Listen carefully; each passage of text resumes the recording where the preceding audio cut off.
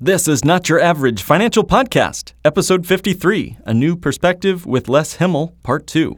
Traditional financial planning is no longer working. And in the new normal economy, your hosts, Mark Willis and Holly Bach, invite you to join us as we engage the new and improved steps for establishing financial sanity.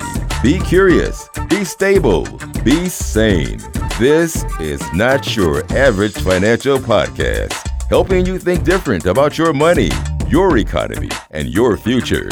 Hey everybody, welcome back to Part 2 with Les Himmel. I'm your host, Mark Willis, and in the studio with me is Holly Bach. Hello. And Katrina Willis. Hello. So let's jump right back in. Les has so much to share with us, I don't want us to miss a minute.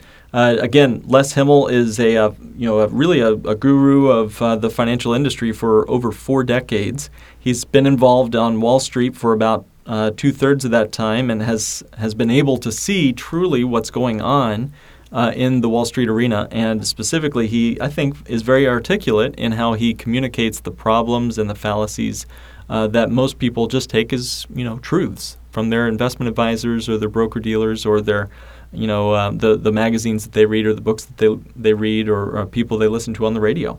So let's jump right back in to, I think, a very interesting conversation, and we'll take it from there. Les, welcome back to Not Your Average Financial Podcast. Thank you, and it's a pleasure to be here. After our last conversation, I was trying to imagine any other area of life where we'd be willing to accept an average for something as important as our financial life. And I got to thinking about the metaphor of crossing a river. I don't know if this metaphor holds up totally, Les, but imagine if you were told that this, very wide river, like the Mississippi River, for example, was an average of 3 feet deep. Would you feel comfortable walking into that water knowing that the average was only 3 feet deep, but not having no clue of the volatility of the depth of the river if you couldn't swim? Yeah, there are so many ways to look at this, and I think that's valid. The problem is that people are looking toward their future and want to be able to put food on the table when they're 80 years old. Mm-hmm. And they're listening to the gurus, thinking that whatever this guy tells me, because he's got letters and initials after his name, hopefully. So whatever he says, I'll do. And when I'm 80 years old, I'll have food on the table. But the problem is that we're not certain. We look at potential, we look at averages, we look at what if, and forget about the what if part because we make assumptions based on what is favorable to us. That is, hey, this is what I want, this is what I need, so I'll have it because he helped me calculate something, and I think I'll get there. Well, so where do we go from here then? From what we looked at last week or in our last episode, where do we go from here? Investments over the last many years have been extremely volatile. Stocks, bonds, volatility is part of our lives now. And if we're conventionally looking at a projection to tell us where we will be and what to expect, and it doesn't come true, if the compounding do we gain or do we lose based on what we expected? And the answer is we're in big time trouble. So again, back to my probably, anemic river metaphor, it'd be sort of like telling grandma and grandpa to cross that river because they have to get to the other side safely, and saying, hey, just walk in a straight line here, and the average river depth is only 3 feet. You should be fine. We see that 90% of grandmas and grandpas make it across safely. Isn't that a great Monte Carlo scenario for you, grandma, grandpa? All right, so here you go. Good luck. I got to believe there's a better way to do. So what do we do with the time we have left in our episode here? I'd love to hear some more about either some more of the troubles that you've stumbled across in your exposure and experience with Wall Street, and maybe even something about what we can do from here. Well, I would point out a couple of things. First, one more evil on Wall Street, and that is mutual funds. And I'm sure we'll find people complaining about what I'm about to say. But there is what's called macro diversification and micro diversification.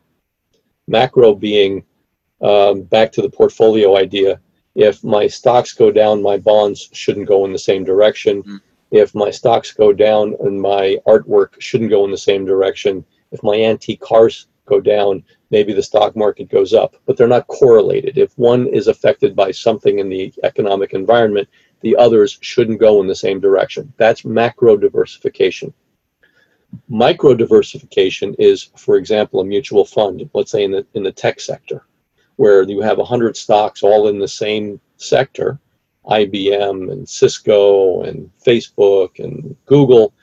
But the idea is there, if one stock goes to zero, the other stocks absorb the pain. By the same token, if one stock goes up 10 times, the other stocks absorb the gain.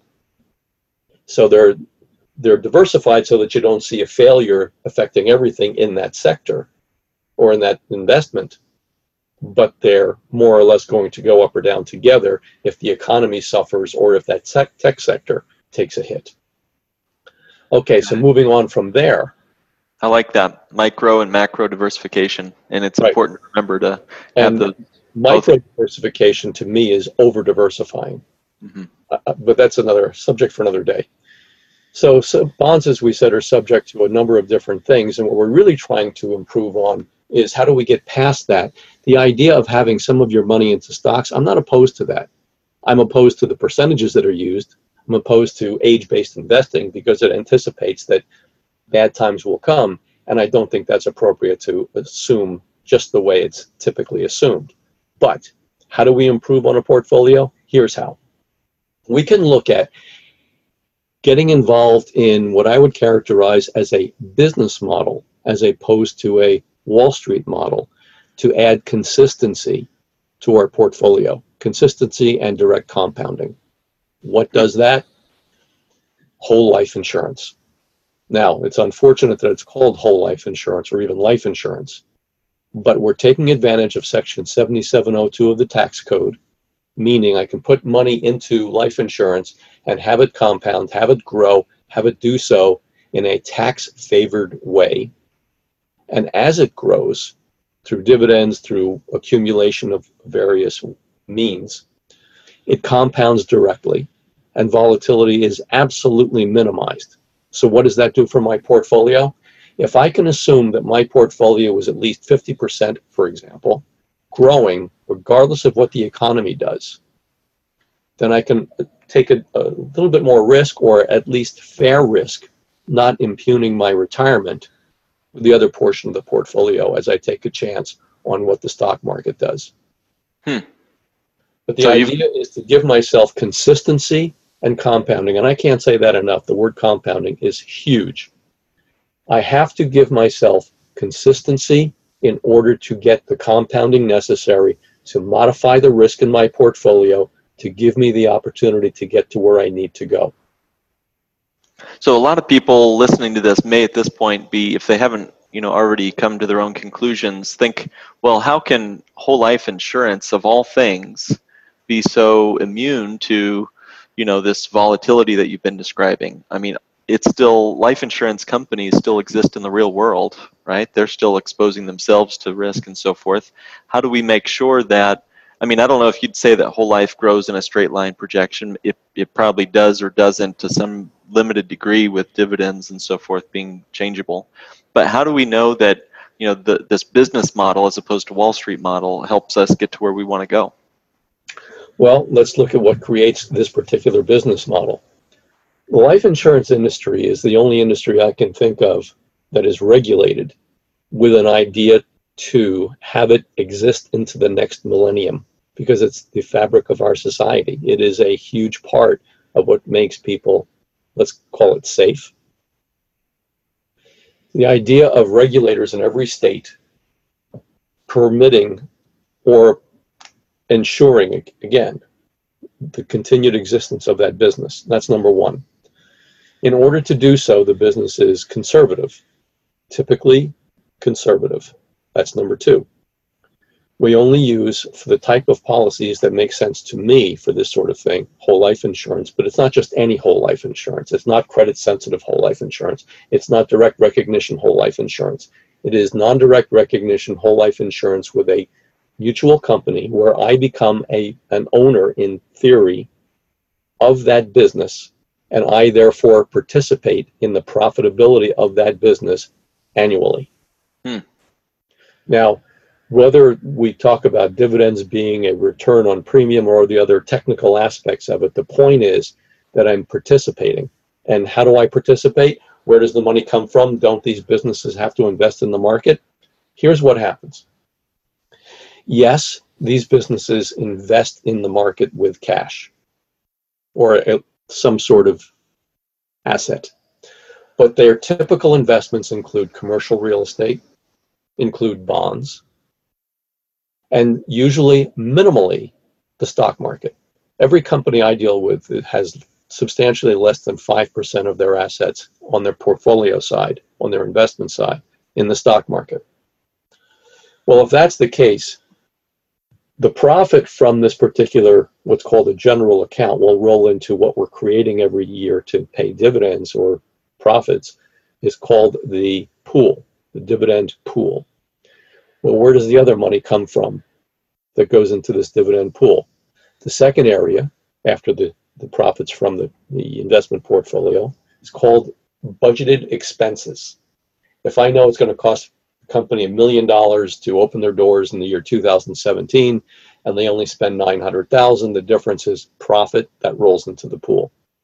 But the third area is, to me, fairly important, and that is what's called claims experience. Now, again, it's a conservative business, it's regulated, and their model is to collect premiums on insurance and pay out claims. The difference between the two is their profit on their business model. Well, that profit rolls into the dividend pool. The dividend pool at this point is divided up on a pro rata basis based on a number of factors in your or on your policy, should you own one. And every year, as that policy matures, as it gets older, as you get older, the dividend grows along with the growth of the model of the policy.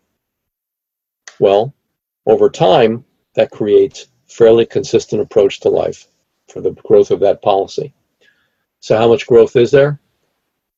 Over the last 20 or 30 years, I guess, the policies of the companies I work with have shown a tax-free growth of somewhere between 3.5% and 5%. And before we talk about return on investment, the policies that is, have to age. You're buying into a business. In the first few years of that business, you should expect that it's going to cost you something to get it rolling. But as time goes on, 3.5% to 5% in today's environment, tax-free or tax benefited, how does that compare to the stock market or a taxable series of income pieces? It'll compare to somewhere between, let's call it 7% and 9%. So what I hear you saying there, Les, two things. One, to compare a 3.5% to 5% after-tax return, we'd have to lay that next to other places we could put our money, such as a tax-qualified account like an IRA or 401k, or a brokerage account, which would be taxed on gains. And not laying aside the volatility and all that we've already discussed, just the tax nature. You know, we don't have to work quite as hard when it's an after-tax account, like a Bank on Yourself or whole life policy.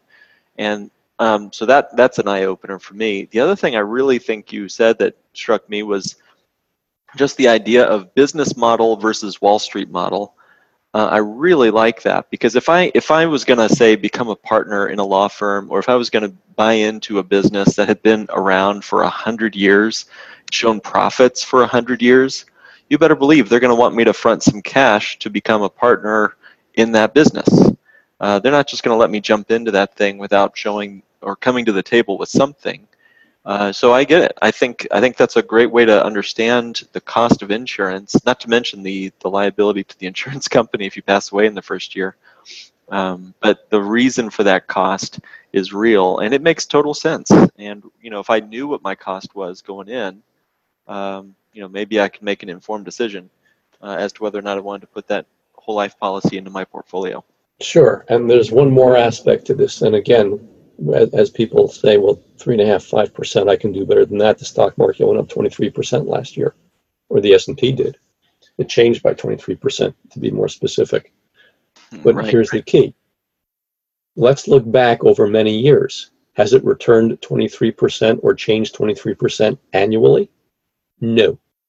The cumulative rate of return on the S&P in a taxable way is something closer to 4.5, 4 5/8%, less than 5%.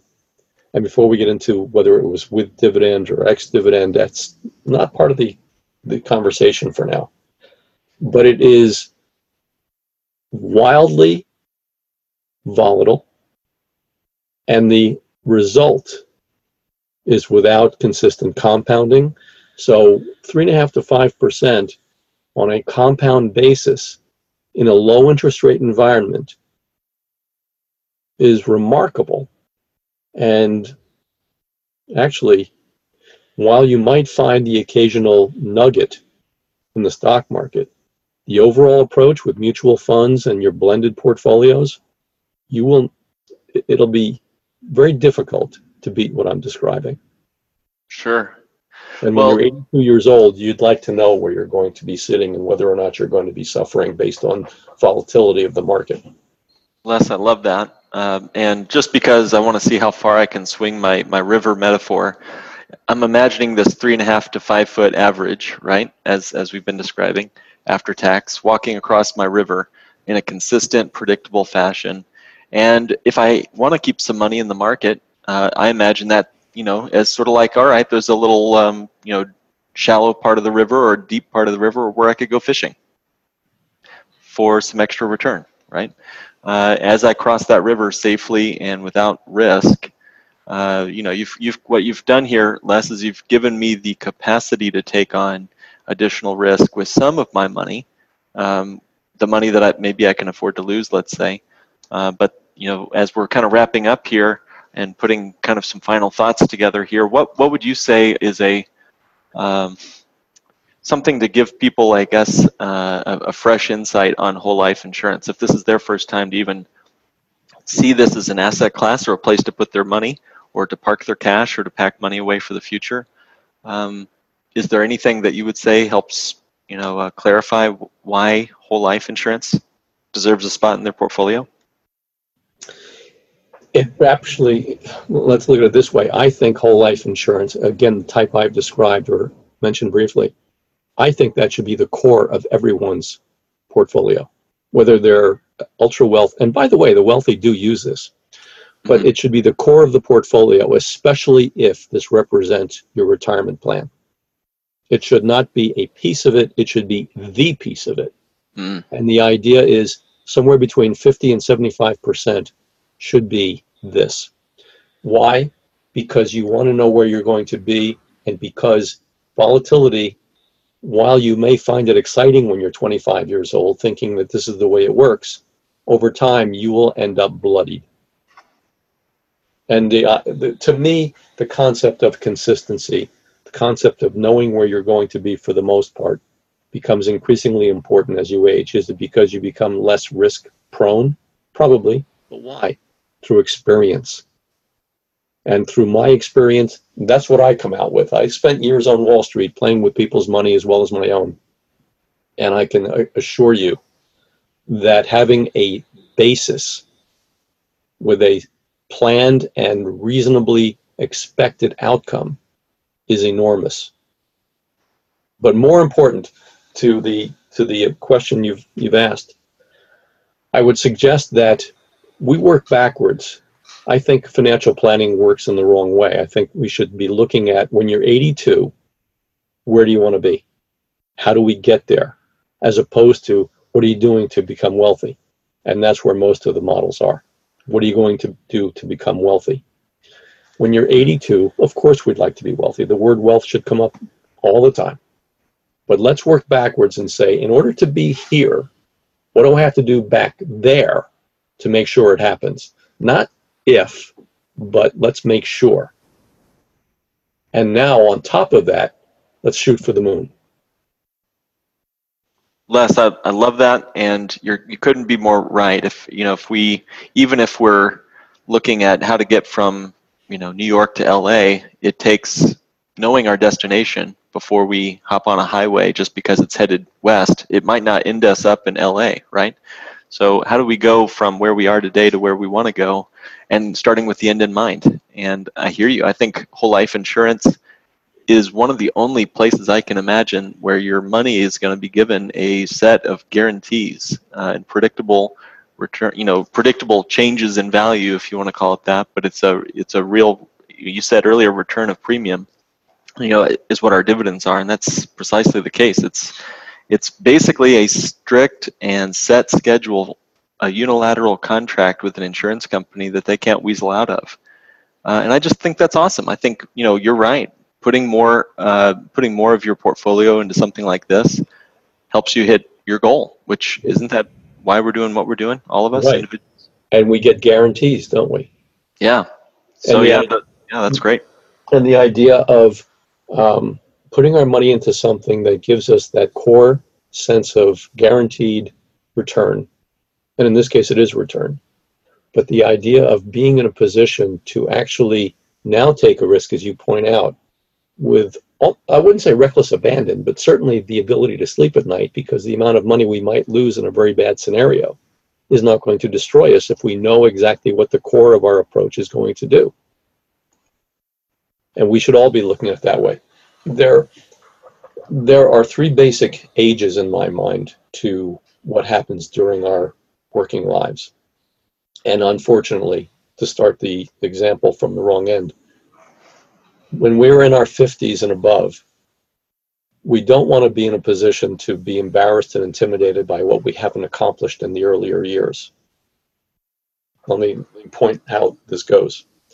From 20 to 35, we're feeling immortal, and we're feeling like risk is in our nature, and whatever we're going to do, we have not only time to make up any losses, but we're great. We're going to make it happen. We know what to do.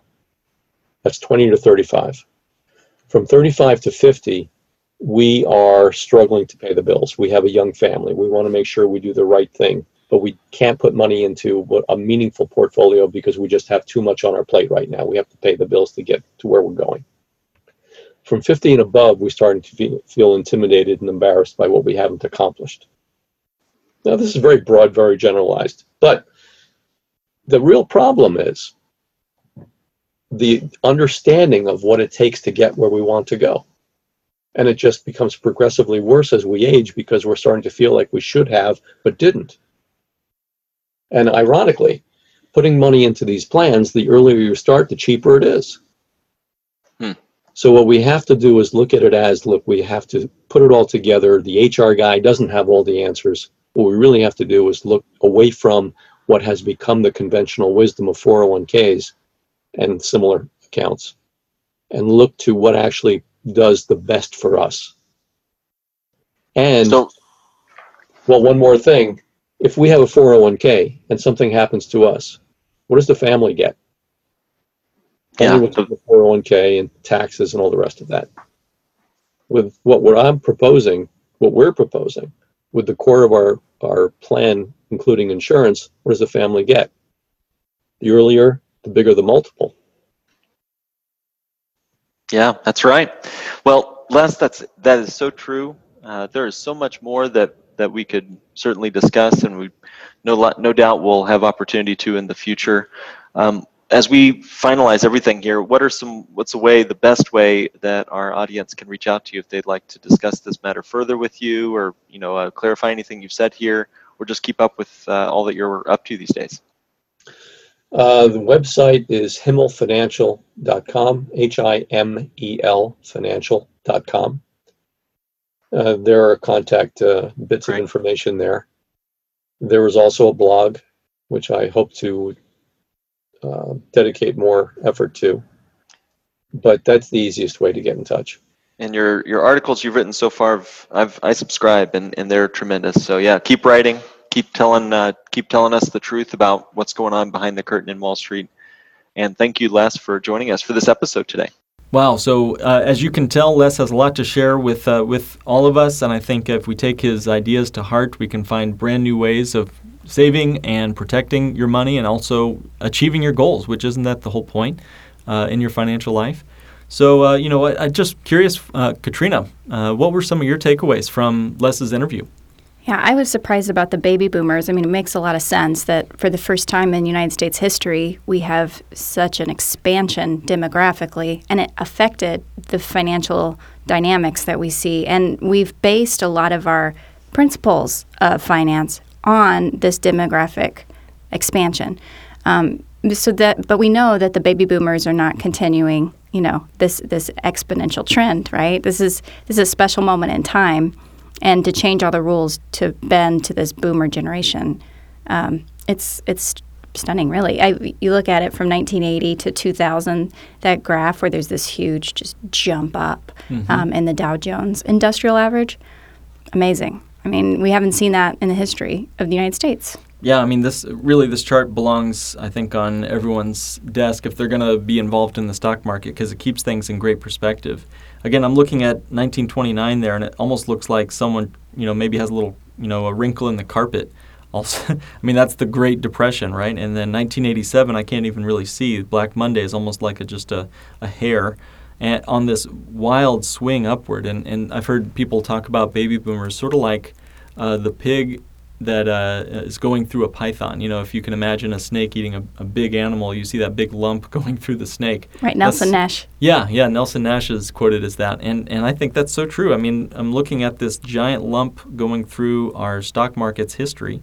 And, it has to do with the baby boomers. And now, of course, all these baby boomers are finding ways and having to take money out of their 401ks and IRAs and all these trillions of dollars leaving the stock market. Yeah. What about you, Holly? What were some takeaways you heard from Les? I just loved the fact that he brought up this idea of, volatility and compound growth and how volatility affects your compound growth. It's actually something that I've always found to be fairly intriguing. I've actually put together my own charts and graphs showing this dynamic that if you can get uninterrupted compound growth, even a smaller return, but uninterrupted compound growth, I mean, it's beautiful. It's this magnificent, like, exponential curve that just goes on. It gets to a point where it looks like a wall, and it's like, that's your money. That's your money going up. And, like, every year, it's just like, whoosh, and it just takes off, and it's great. And how he describes how volatility affects that, though. You no longer have this beautiful curve. You no longer have that wall. That wall doesn't exist when there's volatility involved, because every time you sustain a loss, it's cutting into that. It's just destroying that dynamic that's at play. And so I love that he touched on that, and he kind of just discussed that in the way that he did. I even put together a whole presentation on it because I just love that topic. So yeah. Oh, well, maybe you're teasing us for a future episode there, Holly. Oh, we'll see. Very we'll cool. see. Well, so again, we want to thank you guys for joining us for another episode. We will be back with more content in the future. I can't wait to share what we're doing next on this podcast. So thank you for joining us for another episode of Not Your Average Financial Podcast, helping you think different about your money, your economy, and your future. This has been another episode of the Not Your Average Financial Podcast. To join a financial revolution and start thinking different about money, go to www.nyafinancialpodcast.com and click Request a Meeting. The topics presented in this podcast are for general information only and not for the purposes of providing legal, accounting, or investment advice. On such matters, please consult a professional who knows your specific situation.